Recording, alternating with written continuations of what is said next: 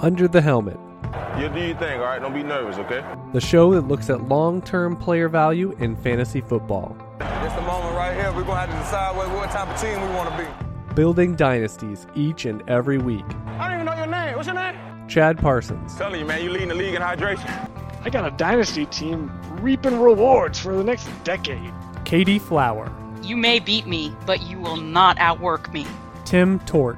There's only one winner, Chad. Find their written and premium audio content at uthdynasty.com. Playing it safe in Dynasty means you're going to lose. Stop talking about it, man. Let's get this going right now. Welcome to Under the Helmet. We're talking about long-term player value in Dynasty football. We've got a special guest. Katie Flower is here as the co-host. I am Chad Parsons, the official podcast of uthdynasty.com. But we have Ray GQ off of Twitter.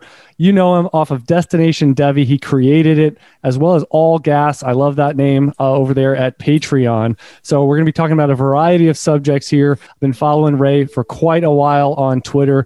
Love his takes, love his passion, and he's going to be here dropping some knowledge with us this week as we approach episode 500 for UTH. So Ray, great to have you aboard, and we've got some rapid fire questions, but really happy to have you. We've got Katie on board. We've got the full treatment here for you, so we can talk Devy, Dynasty, etc. No, I appreciate it. And one thing that I just want to say to you two is when I first started to get into this Dynasty fantasy space, this show was one of the ones that I listened to. It was during the year that David Montgomery was coming out. So it was the Montgomery, Kyler Murray class. And I remember driving into work on 24 Highway and listening to you guys on the podcast. So you guys, honestly, and I'm not just saying that, were one of my inspirations for even like jumping into trying to do this. So it's pretty cool to be here right now. Thanks. Appreciate that. Talking Dynasty and Devy and prospects. I mean, it seems like it's been so many years now. It's hard to imagine it, not being, recording shows, talking about rookie draft strategy and in the off season and all this player value movement with Katie as well. So we've got a bunch of questions here. We start out with a softball. So this is level 1 of a video game. We've got, what rookie pick does Jacoby Myers have in terms of his value? The absolute last one that you have. Yeah, what's the last pick? And then maybe a waiver dollars. So we get some waiver dollars out of them. All right, now this is going to be level 2. We've got next big Devy running back to be on the lookout for. This is open-ended, my friend. To be on the lookout for, I can't use Tank Bigsby or Bijan Robinson. No. They've already been looked out. But I think a player who's been overlooked at the running back position, who I don't even know if he was going to start this year had Marshawn Lloyd not gotten hurt early, but Kevin Harris out of South Carolina is phenomenal, and not enough people are talking about him as one of the best running backs in Devy. You hear about Bijan and Tank Bigsby, but Kevin Harris, outstanding running back for South Carolina. Silent assassin, yeah. I mean, what are you looking for? A big guy that can move, productive, SEC? I don't know. I think he checks, yep. Quick count, all of those.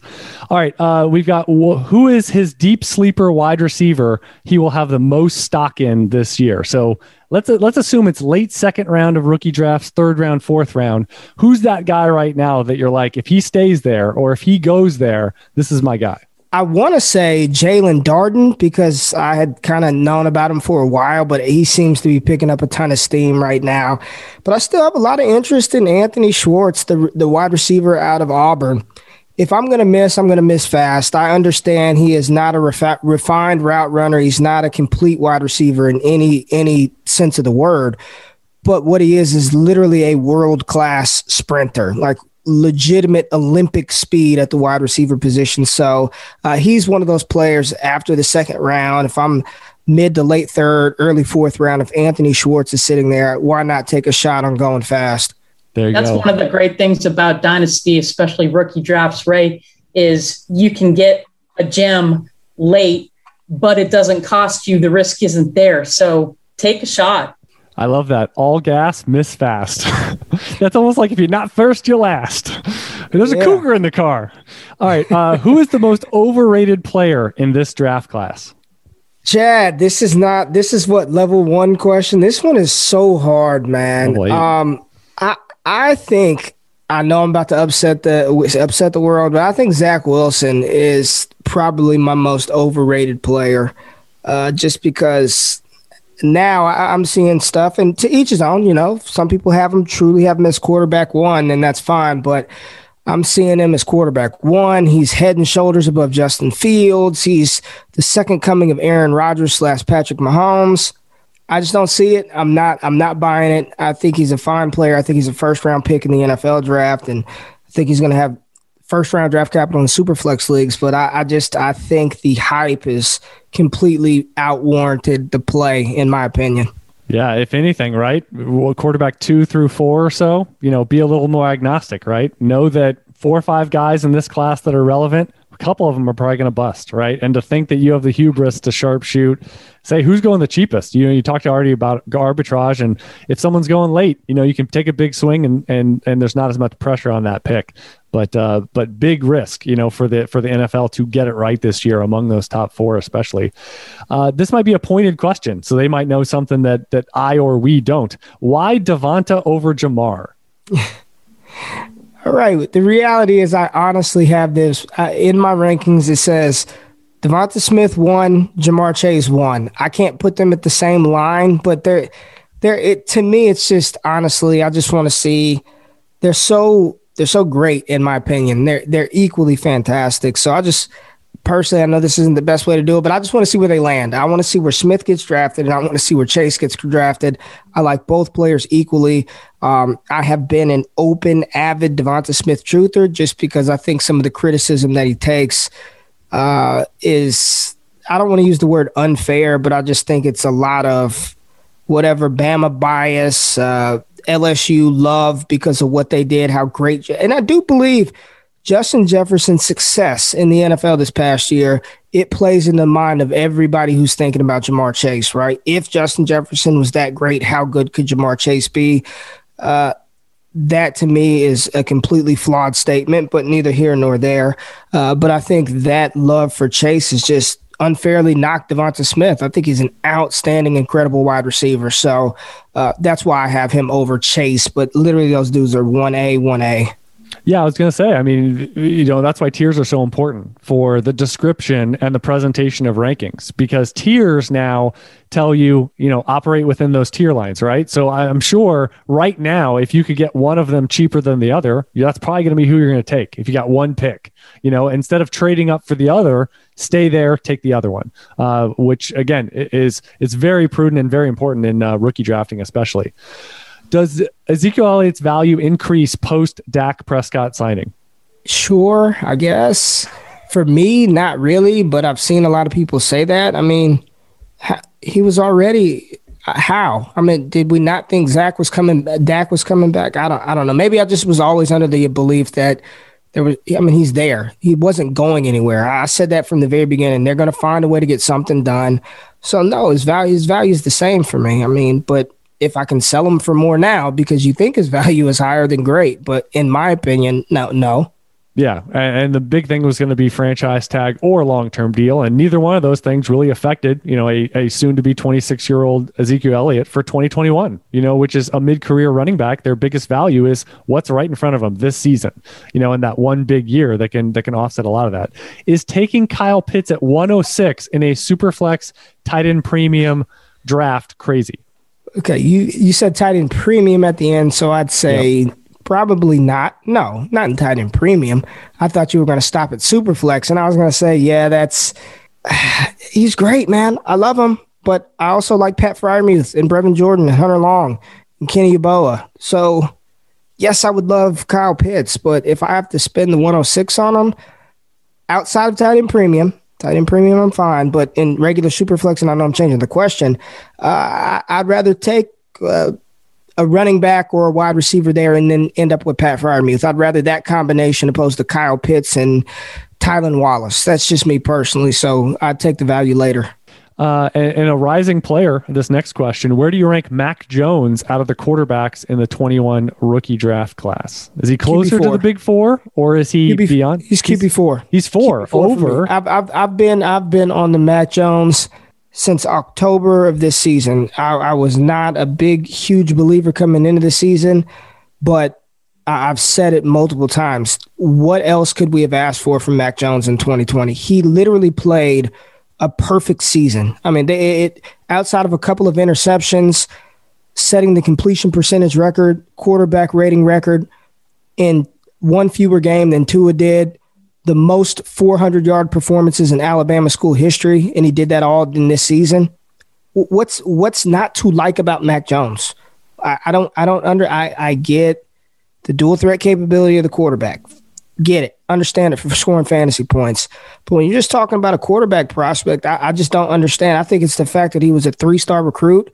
He's built horribly. He's got the daddiest of dad bods. He doesn't look like this uber athlete. And I think a lot of that just, again, negatively knocks a player that I think is an outstanding quarterback prospect. He's QB4 for me. And who is And Ray, 5? just as a little side note, Patrick Mahomes, Josh Allen, Justin Herbert, all 3-star. So it really, the 5-star, 3-star, it doesn't matter at quarterback in the NFL. Yep. Yeah, be a star. We've seen a number of 5-star guys can't miss, and then they miss horrifically. And we've even seen, top 5 picks in the NFL draft turn into major albatrosses around the franchise neck. And it seems like Mac Jones is rising. He was sort of like, maybe he's a fringe first rounder. Now, a lot of times top 15, top 20, or even top 10 of mock drafts. So yeah, that's a key factor. I will say fantasy, you want a little bit of rushing production. He probably needs to be an elite passer. But what you're saying is that's within the range of outcomes. He could be an elite passer. He could be one of the best passers of this class. But fantasy number wise, he's probably going to need to do that as not one of those traditional runners. And 100, 150 yards might be the max he gets in a season. That's just not going to be his game. What would you buy and sell AJ Dillon for in your leagues? Where's that line for you, Ray? I'm not paying more than a rookie second. Like, that's it. I'm not giving you a rookie first, a 2021 first rounder for AJ Dillon. I wasn't the biggest AJ Dillon fan coming out of Boston College. He showed well in his limited opportunities for the Packers. I'll tell you that. He impressed me more in his limited opportunities with Green Bay than I really ever saw at Boston College. But I'm still probably not ready to give up a first rounder for him. A second, I'd be perfectly fine with that. Anywhere in the second round, if it's 201, 202, depends on who fell to the 201, but 202 and beyond, I'd be fine with giving that up for Dillon. So you're trailing the market on him, which means you're probably not going to get many shares. I doubt many people would sell for a second at this point or during their rookie drafts. So would this be you'll kind of come around, if he were the starter week 1, he starts building upon the things he showed last year, you can get closer to consensus? Is that sort of a roadmap on where you might be in September, October? So consensus is a first rounder for AJ Dillon? Oh, I think you're going to have, more? You think more? Well, it depends where in the round. I did a poll that said, where would he rank among the running backs? So maybe this will clarify it. So where would he rank for you within the running backs? I put that out previously, and it was about 47% had him as running back 4 or beyond. So that would be the consensus 3 would be Najee Harris, Travis Etienne, and Javonte Williams in some capacity. Only about 25% had him as running back 1 or 2 of that class. So you fill in the rest with the third qualifier there. So the first 2 running backs are probably going to go top 4 or 5 in rookie drafts. Javonte Williams, some point after that you would expect. So it seems like about 50% would probably have him ahead of Javonte Williams or right there with Javonte Williams. So how does that sit with you? RB4 is fine. I'd have him over my RB5.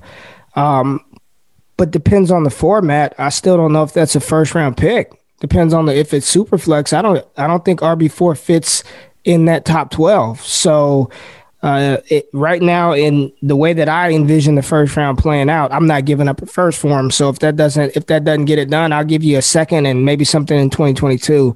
I'm not giving up a first for him right now. Okay. What was coming out of Boston College? What was your biggest concern with him? I just didn't think I knew he was straight line speed. I knew he had burst, but he never played like he weighed 250 pounds at BC. Yeah, he had that play where he stiff armed the guy from Louisville down to oblivion. But outside of that, I saw him get popped and get dropped on first contact. And at that size, if you're doing that in the ACC, and he wasn't a very wiggly guy, he doesn't have a ton of lateral agility. He's not like running in mud, but that's just not his game, right? He's a north-south runner. So if you're that big, you're not playing that physical, limited work in the receiving game until his final season, I believe. I don't have his stats pulled up in front of me, but he was just a north-south runner. What else is there? That was my knock on him. It wasn't really a knock. That's just the player that he is, and that wasn't a player that I was really into. And did you see some, small sample size alert here, some improvement to that, when he had, especially having had 20 plus carries that one game for Green Bay down the stretch? Yeah, I said, he looked, I was like, wow, he looks pretty damn good. I was impressed with him with limited opportunity. So while the arrow is definitely pointed up, I'm not saying that right now today, I'm not trading Rashad Bateman or what Rondale Moore could be for A.J. Dillon right now. I'm not there. That's a professional segue from Ray, and he doesn't even know what's coming next. The next question is expectations for Rondale Moore in the NFL. I think his ceiling, for the past 2 years, I've said he reminds me of Steve Smith. And I know Steve Smith played the X receiver and was dominant on the outside. I don't believe Rondale Moore will do that, but just a player of his athleticism, his skill set, what he can do in the slot. I think that the stigma in the idea that slot receivers can't be dominant fantasy assets is starting to fade as we see more and more players take to the slot, even the bigger wide receivers, Chris Godwin, Juju Smith-Schuster. I think Rondale Moore could be a top 10 wide receiver very, very quickly, depending on how he's deployed, depending on the offensive coordinator and if they utilize him to a skill set. But he's a yak monster. He's physical. He's fast. And then if you play in leagues where you get punt or kick return touchdowns, fantasy points for that, he may give you one or two of those a season as well. He's just a dynamic player. I think he's got serious Pro Bowl caliber seasons ahead. Referencing Ray, is he Common or Takashi tonight? Who's Takashi? Did I say that right? Next question. All right, we got one more. Next question. Kadarius Toney or Jerry Jeudy? Jerry Jeudy. Okay, because Jerry Jeudy has a lot of ire right now. A lot of people are bailing on him for a late first. They don't like what they saw last year. I'm not saying I'm in this camp, but you're bailing on a first-round wide receiver that was a really good metric prospect. And after the first year, where Denver, what did they really have going on? I mean, Drew Lock is an albatross, not an answer, in my opinion. But yeah, a lot of moving pieces there. But a lot of people are bailing on Jeudy for less than they paid a year ago. I'm telling you, some dynasty leagues are some of the easiest leagues to win. They're really, depending on who you're playing with, they're some of the easiest leagues to win. I'm telling you, I'd be racking up. I'd be selling my A.J. Dillon for firsts. I'd be acquiring Jerry Jeudy for Kadarius Toney. I mean, he had 900 receiving yards last year as a rookie or close to it, playing with four different one quarterback. He was a wide receiver on the practice squad. Drew Lock stunk. I believe they had Ripien play a little. I think they had four quarterbacks play last year, and we're knocking a almost 1,000-yard rookie wide receiver when up until this season, the narrative for the past 5 years that I've been involved in this is it takes rookie wide receivers some time to get acclimated. Don't worry about year one production. Now we've been spoiled by Justin Jefferson and spoiled by some of these wide receivers that we think every wide receiver that comes in is supposed to catch for 1,300 yards in year one. Like, some leagues are so easy to win in Dynasty. It's just easy. It's funny because the career arc for wide receivers, like to find the peak season, it really is like 24 to 28 or 9. And I think people forget that sometimes, Cooper Kupp, he came in 23, 24 years old. He was ready to go. 21-year-olds that come in, it's about the promise of what they're going to develop into, because a lot of 21-year-olds are still in college. And I think people forget that, to where it used to be the year 3 breakout. You used to have those fantasy football articles that would just outline who's going into year 3. And then it used to be, some guys go into year 4. And now if you're breaking out in year 3, you're late. You're late for dinner. And year 2 is like, I guess I'll accept that as a possible answer and outcome. But year 1, I really think it's spoiled. Social media the sharing of information, the hot stove of we have a different wide receiver one in Dynasty every week, and who's hot. And we're playing DFS over here, right? I mean, I think DFS and all these things are filtrating our thoughts in Dynasty when it's a long range game. You're drafting these guys, you're putting them on your bench, and you're developing them to be future starters and impact guys for your team. It's interesting to see the dynamic of, like what you said, 800-900 yards is a nice round one wide receiver rookie season. And now it's like, you're wide receiver 6 of the class. Get in line. Like I'm selling you.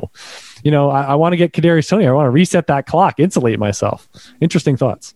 You're hoping Kadarius Toney is just like, think about that. Like if you make that switch, you're hoping in order to break even, Kadarius Toney needs to put up almost 900 yards as a rookie.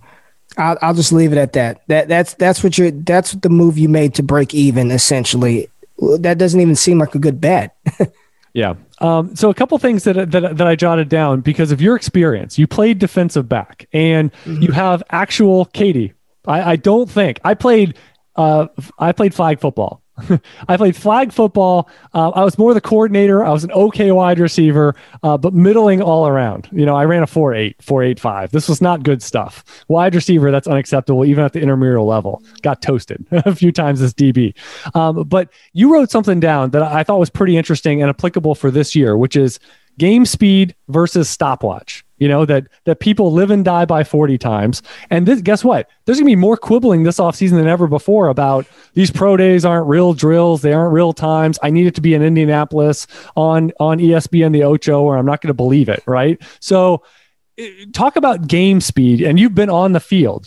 Game speed is different. They talk about Jerry Rice and these other players. So talk about the stopwatch and training for something as like a final exam test of your athletic potential going through a process like this versus the actual look at him versus Oklahoma or against Notre Dame. Look at him on this. Look at how he actually performed and how fast he is on the field. Yeah, I mean, listen, just it's exactly what it sounds like, right? It's stopwatch versus game speed. There are some players, and I know I don't know the scientific data, how to technically say it, but when they're on the field, it's different. You're not running in a straight line, unimpeded. The environment is different from a test to actual the game. And some players, they may move and play faster than their 40 time would appear to be. And conversely, some players that can run really, really fast don't know how to translate that straight line speed to actual football movements, right? We always think about the ability for a player to accelerate, to move faster. Well, I also look at how quickly they can slow down and decelerate. So when you're talking about those wide receivers that are running comeback routes, yes, I can press you vertically down the field, but I can stop just as quickly on a dime, turn around and catch the ball. And some of that stuff you can't measure. You may not be able to coach that. There are tons of fast wide receivers and NFL players that did not pan out in the NFL or for fantasy. So for me, I'm focused on how players look on the field in the game. And there are times when, think about Derrick Henry. Derrick Henry ran a 4.5 40-yard dash. I think it was a 4.54. Extremely impressive for somebody that's 250 pounds. But I literally can't name one time where Derrick Henry's been run down from behind. And he isn't a 4.2, 4.3 guy. He's breaking 80, 90-yard runs, and I have never seen him caught from behind. So, I mean, you mean to tell me 4.5 is the fastest on that field? So I'm just saying game speed for me, just listen, I've seen how fast you are when you play. And, yeah, the 40 time can help confirm some things that I already thought, but I know Najee Harris isn't a 4.3 guy. Doesn't bother me. Yeah, the one thing with wide receivers I wanted to ask you about specifically, because you've been there and done that, is the thing I notice about the great ones is either, their contested catch ability, but what I find, and you get to see this at the Senior Bowl and some of the one-on-one reps and in games, of course, is that if you're even, you're leaving, that mentality that when you might have half a step, you might have 1 foot in front of the defensive back down the sideline, let's say. And then when the ball is arcing down, the final path of the pass, that you see the separation occur. And they end up, it's the last 2 or 3 steps before the ball. So is that more of a my ball, like the ball here, I'm tracking the ball. Here it comes over my shoulder, and I got to catch up. Full extension. I've got to catch up to the ball, and you actually find a new speed. Or is that you're almost rope-a-dope and slow playing the defensive back of like, I want you to be, I'm running at 85% and I'm going to juice it to 92%, for that last little bit, because that's going to be separation that he thinks he's in my pocket and now he's not. I find that the really good receivers do that all the time. It's the late separation where we saw that with Cooper Kupp, Katie, that he was running these routes, and it's like, he is not a quote unquote fast wide receiver, but his nuances were so good at this late separation that you would look up, okay, he's even. Okay, he's an average guy for 10 yards, but then the late separation, the tracking, and all of a sudden he has 2 yards of separation at the point of the catch, and he's going into the end zone on these reps. So like from a defensive back perspective, am I on to something, or is that just a mystical eye magic trick that I'm seeing? No, it happened. You hit on something, but there's no way to like measure that or quantify it. You know what I mean? And because you can't quantify something, it's hard for people to believe that it's anything other than hogwash. But what you're saying is absolutely true. There are times where you see these, and it works both ways too. It works both ways, Chad. Some defensive backs have that burst just to break on the ball when they're even with the wide receiver. And it is just that thing where, you're operating at 95 and then, you have to go get it, and you just get that extra little burst, and, you're able to burst and create that separation. And it also, if people really broke down film, like really studied what wide receivers do, there are so many small subtleties that they do in order to create just to literally, I know it sounds crazy, inches of separation, hand movement, body lean, just different little tactics that they, you know what I mean? A little tug on the defensive back's jersey, hand fighting. Like, they do so many things in order to create just a smidge of separation, because that's all you really need in a game that's played like this. So yeah, you're definitely onto something. It's just, how do we track that? How do we grade that? How do we measure that? We can't, but yes, you are absolutely right. And so that's one of the things that I noticed most about a guy like Devonta Smith.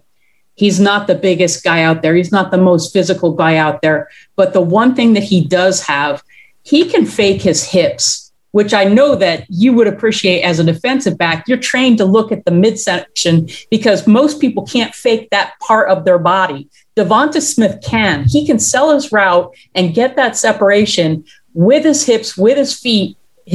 Acceleration and deceleration for him is right there. And then he's got great hands as well. Which college wide receiver trait translates the best in the NFL in your mind? Is it the separation? Is it the physicality? Like, pick one trait that a wide receiver has that you think translates the best into the pros. I'd have to say line of scrimmage release work. Those wide receivers that can release off of the line of scrimmage in the face of press man coverage. And that people, the misconception is press man, you have to be physical in order to beat press man.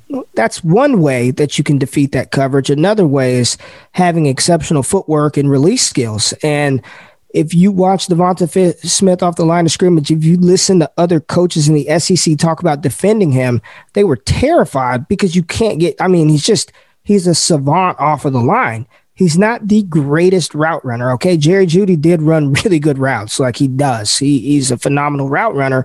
Devonta Smith isn't that level of technician, but Katie, you hit the nail on the head. His ability to manipulate defensive backs with his hips.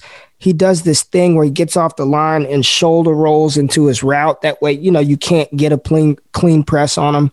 It's unparalleled. And that's one of the reasons why one of my players that I touted last year struggled a lot. Jalen Reagor couldn't release. He couldn't defeat that off of the line, right? It took him a while to get acclimated to that.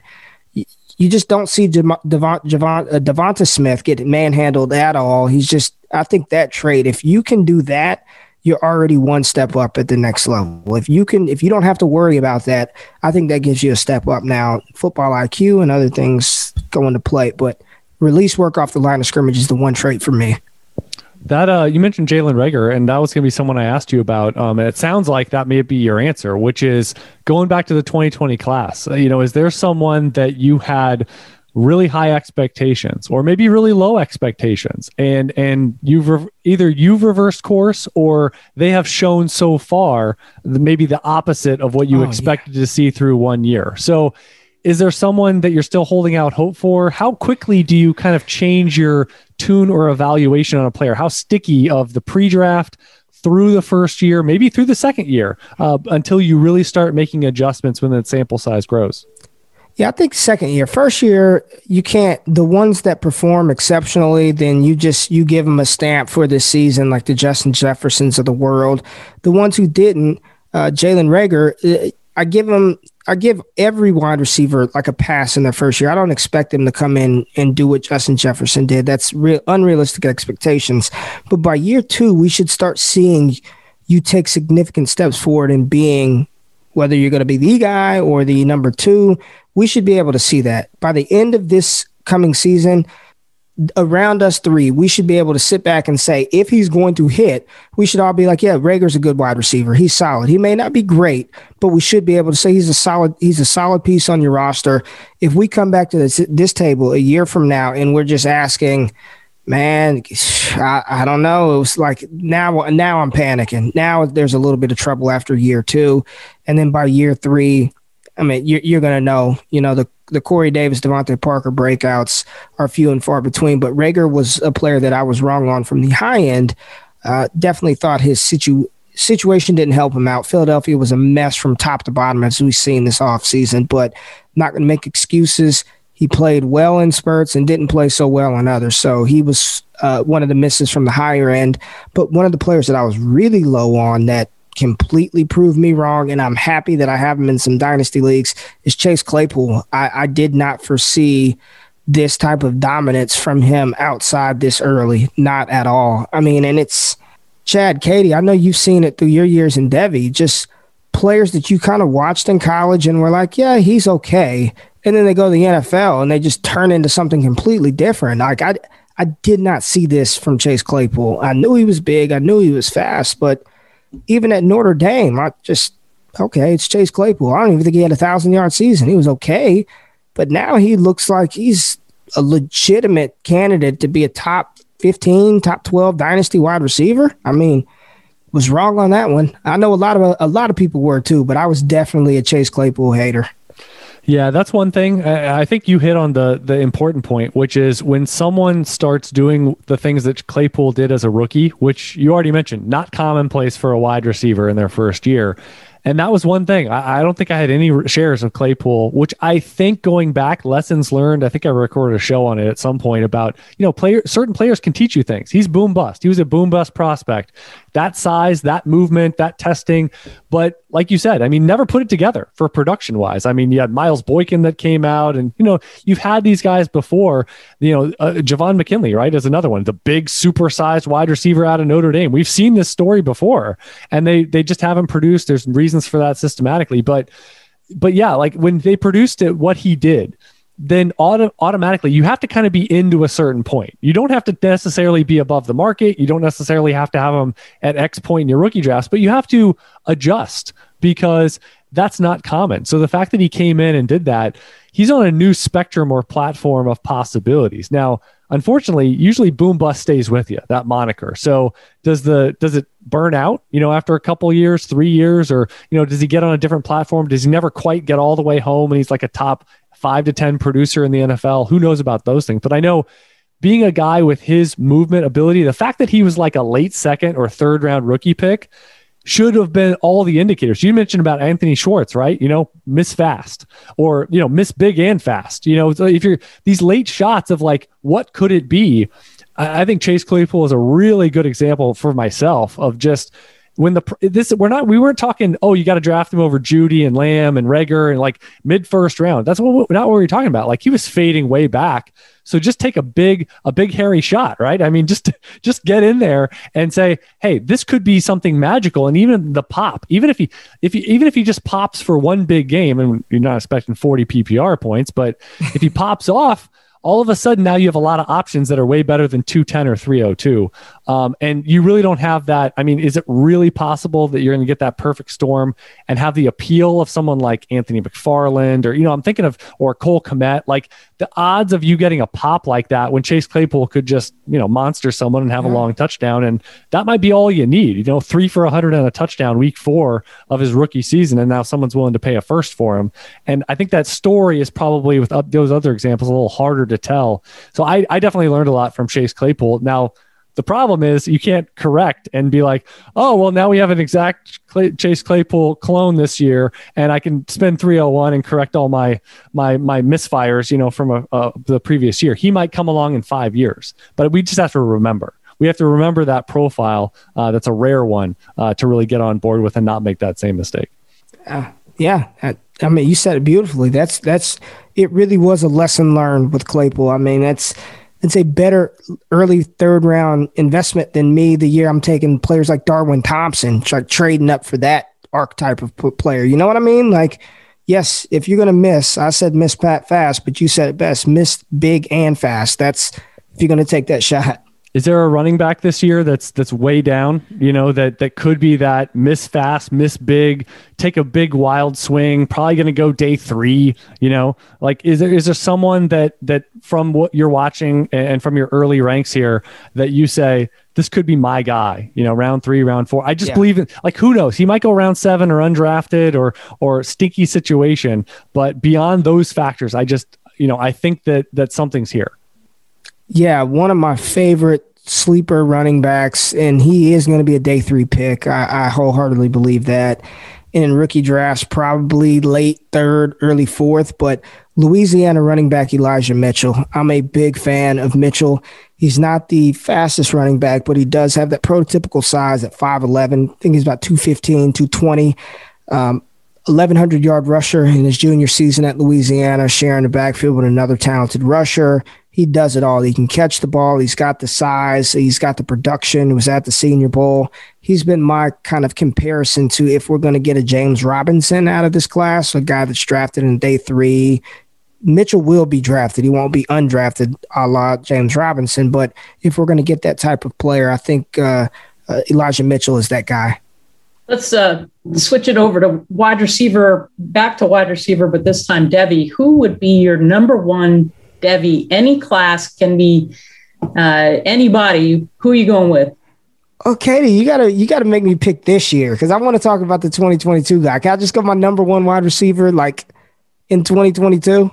That's a Devy player. So yeah. Okay. Well, one of my favorite players, Katie. I love him. Treylon Burks out of Arkansas is an absolute monster. That kid is a unit. The fact that he returned punts at that size, just the dynamic ability, 5XL gloves, insane production as a freshman and as a sophomore, and a horrible Arkansas quarterback-led team. Quarterback-led. We got to get some consistency at the quarterback, right? I know you got a young kid there. Jefferson is there. I think Malik, is it Hornsby is the yep. They got some talent, but Felipe Franks and whoever he was catching the ball from weren't the best. But Treylon Burks, he's incredible. I think he is the second coming of Josh Gordon without the off the field issues. He's that good. He's that talented. And I think that if he played on any other team besides Arkansas, we'd all be talking about him because he is big, he is fast, he is dynamic and athletic. He's one of my favorite wide receivers in Devy right now. And the funny thing about it, do you remember who was actually the first wide receiver noticed and being taken in all Devy drafts as a freshman, and Treylon Burks was like second fiddle? Who was it? You got me. He was hurt. Katie. He was hurt a lot of last year. He had a good freshman season. You talking about Pickens? No, Trey Knox on the same. Knox. Trey Knox. Oh yeah, Trey Knox. Yeah. So hopefully, I mean, it would be nice to see both of them healthy. And I'm not sure who the quarterback. They just started spring practice today, so I'm not sure who's going to win that quarterback job. But definitely an upgrade just overall. I've heard that the recruits for the offensive line, there isn't any under 300 pounds So they got some hogs. They're going to go hog wild. But yeah, I love that pick on Treylon Burks. He's incredible. And 2022 wide receivers, I mean, it's pretty contested, that you could tell a story right now, 12 months removed from the draft process for a lot of them, that there's 5, 6, 7 of them that if you say next March, April, they are considered at this point in the process, the wide receiver 1 or, a top 10, 15 pick in the NFL draft, wouldn't really be surprised, with where they sit today. So we normally don't have that. I think normally the pool is a lot smaller from who could it be between Justin Ross, coming back. Let's see about his medicals, or George Pickens or David Bell or Treylon Burks or, Garrett Wilson, for example, does he put it together and produce a lot more this coming year? So there's a number of guys. It's pretty interesting, but yet there isn't that one bulletproof, that we're kind of waiting on them a year out. Can they just get here already? Which I find pretty fascinating. On the Devy running back front, what are some of the things you're looking for, because we gravitate, we've crunched a lot of numbers. I mean, Devy running back is what you want to look for, just in general. Formats can shift that. If it's overly deep, you start looking heavily towards other positions eventually.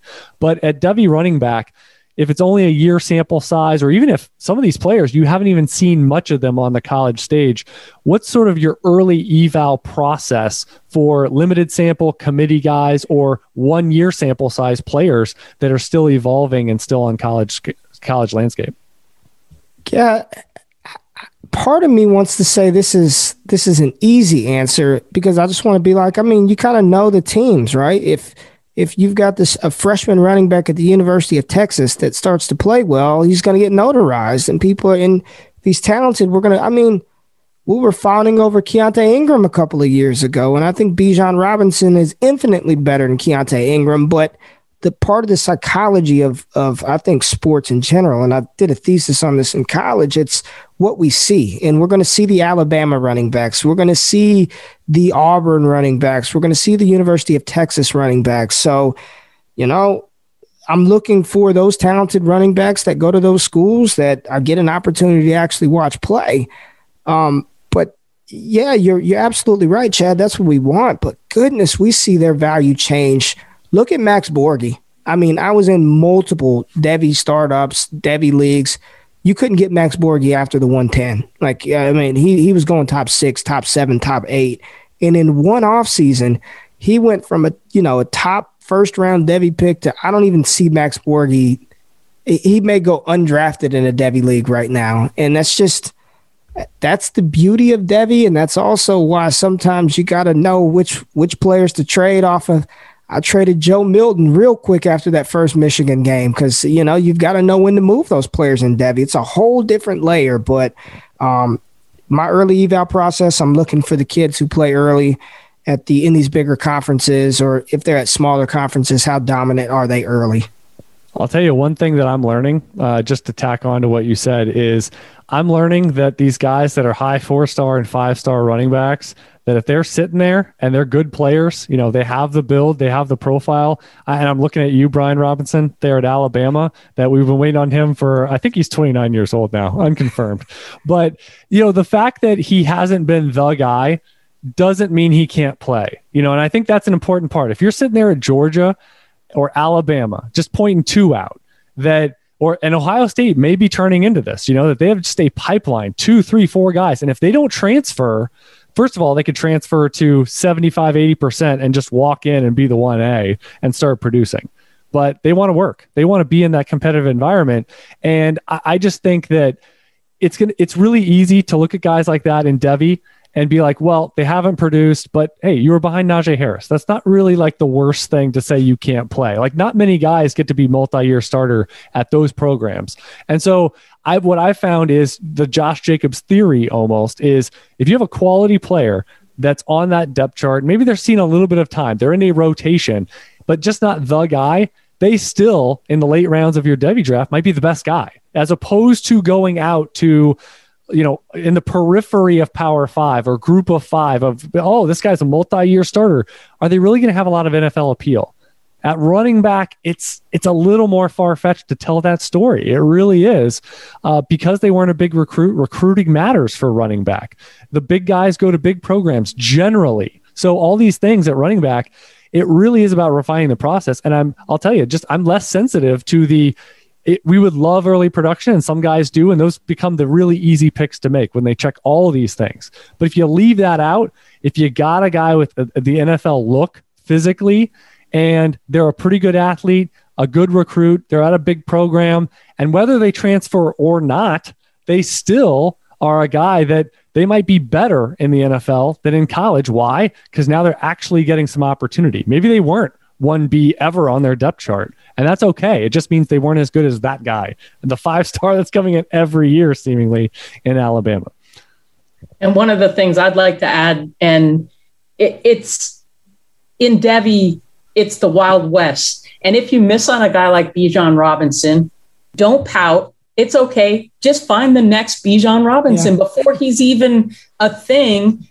He wasn't the biggest guy. He was 190 pounds. He had to put on a little bit of weight. But look at him in his second year. Just like Saquon Barkley was nothing. Nobody cared about him his freshman season at Penn State. But then he hit the weight rooms, and he has a great work ethic and put up a good freshman season. And then boom, it was Saquon Barkley. So you can always, with the depth of players on all the rosters in all of the world, in all of college football, the world of college football, you can always find someone else. So Ray, we're closing up shop. Final thoughts from you. So we always like to have, some advice to the global listenership, so what is on your mind? We obviously can't cover everything. We did cover about 20 questions to open the show. That seems like a while ago in the rapid fire section. So you already distilled a lot of knowledge dropping in this episode. But what's something, if it's a project you're currently working on, is there a player that we did not discuss? Maybe it's a freshman coming into college. But what would be some good advice for folks to close out here in your final thoughts? Nothing personal, like work related, but I think some really good advice for everyone listening is I would recommend you participate in a Devy League. I think it truly makes you think about Dynasty in a completely different direction. If you love rookie picks, that's your thing, you'll absolutely fall in love with Devy. I mean, if you play Devy, it just changes that. But even if you don't want to take on that commitment, you don't really know a lot of the college games, you don't know all of that stuff, then if you want to get a leg up in Dynasty, and I say this all the time, Dynasty is a game of chess, not checkers. Like, the goal is to build a team that's competitive in the short term and long term. So even if you don't participate in Devy, follow people who do. Just pay attention to those people who are involved in the Devy space, that are watching the college game, because if you know about Treylon Burks in 2022, and you know about players like Kayshon Boutte in 2023, and you know that Brock Vandergriff is coming in 2024, the more you know about these players, depending on how your dynasty team is formatted, you can start, while everybody is going crazy over 2021, you could start acquiring 2023 picks, 2022 first, because you know that the wide receiver class is loaded. You know that in 2023, everything is loaded from top to bottom. Like, while your league mates are going crazy over 2021 seconds and thirds, trade them. And I know you think it's crazy. I have been in dynasty rookie drafts where people are trading first round future picks for a third rounder because they have to get that sleeper Ramondre Stevenson. They have to get Jalen Darden. They have to get these players, and they'll do whatever in order to move up in a rookie draft. So the more you know about these college players a year or two in advance, the better you can position your team for long and short-term success. So play Devy or follow people who follow the college game. Well said. So where can they find you, Ray? What are you working on? And again, they just heard a little taste of you on this show. So where can they hear more of your dulcet tones with podcasting, the written word, and rankings and all of that? Where can they find you? Yeah, so follow me on Twitter at RayGQ. Destination Devy on YouTube, podcasts, Apple, Spotify, everywhere. Exclusive stuff. I don't have a website or anything like that. So patreon.com/allgas. And this week, I'm actually taking a week off. I don't feel like doing anything. No podcasts, no YouTube video. I just need a break. I don't feel like doing anything. And when you're kind of run your own show, you can do that. So I'll be back like next week or the week after that. But we should all take time for our mental space, man. It's important. It's very important. I've cut back on the Twitter. I've stopped arguing and cursing people out. It just wasn't good for my mental space. Like, take some time for yourself. Get your mental right. Sounds very mature of you. And what I love about, you can press record 5 times in one day when you're doing your own thing, or 0, and you can take the whole weekend off, the whole week off, because it's all about, what I always say is do it when you feel like it, and when you're inspired, just like a writer or whatever, you'll do it a lot. You might do it for half a day, just batching a bunch of stuff. But that's when you're most inspired, and that's when you're going to be at your best. And from all the things I've consumed on your YouTube channel, etc., getting the best of Ray is what you want. So if he needs a week to decompress, and what I love is what you said is, getting into virtual fist fights on Twitter. I learned that years ago. There's not really a lot of good, and it's not productive. It's not productive at all. Katie, you've been on a number of things. You're doing some mock drafting. You've been on a few podcasts of recently. Where can folks find you beyond this episode?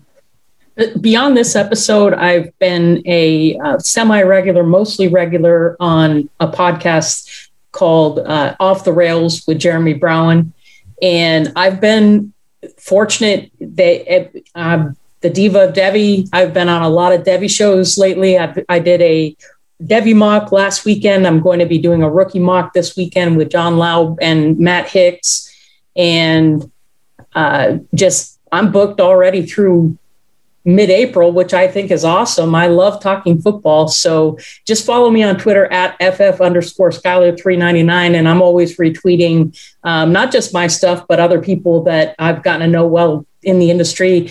I am very happy to know Ray and his love of Devi. I absolutely echo that getting into the college game really helps your love and appreciation and gets you ready knowing which classes are stronger. So it's great to have you, Ray. And back to you, Chad. Excellent. And again, no ads on this show, so you get to hear this whole thing straight through. No advertisements, but if you do want to support it beyond listening, subscribing, rating, reviewing, all that good stuff, become a general manager plus subscriber over at uthdynasty.com. Premium podcast recently. We recorded them last week, just came out with Katie and myself recording player spotlight shows. We just released Kadarius Toney, Rashad Bateman, Kyle Pitts. They get their own standalone shows. We do veterans, we do rookies for the upcoming class, standalone 8, 12, 15 minutes, whatever it takes to properly cover the player and their dynasty value and scouting them on field and off. So those are ways to give back. And patreon.com/UTH, again, instead of ad spots, you can just go over there and support it for a few bucks a month. Tim Torch is on there doing a weekly show with me. We do some VIP stuff. There's a chat room, a bunch of exclusive features you can't find anywhere else. So thanks once again to Ray for coming on, sharing his time and talents. Katie Flower as well. I am Chad Parsons, and until next time, never settle, refuse to be average, and keep building those dynasties. Royce Freeman, no.